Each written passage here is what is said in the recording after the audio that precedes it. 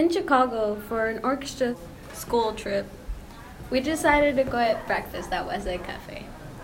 Everyone got their food, but I was still angrily waiting for my pancakes to get to me. Well, I was taking all the pictures from all the angles, and I happened to glance out a window and saw all these blaring blue lights. So we all looked outside and we saw around 40 cars lined up on the street, across the street. We saw dogs and all that kind of stuff. There was blue and red lights just flashing on and off. So obviously we were scared about all this happening, and when we got back to the hotel, our orchestra director, Mr. Metrio, gave us a little quick lesson about how not every city is safe and that we should always be looking out for each other and make sure that we're staying in groups.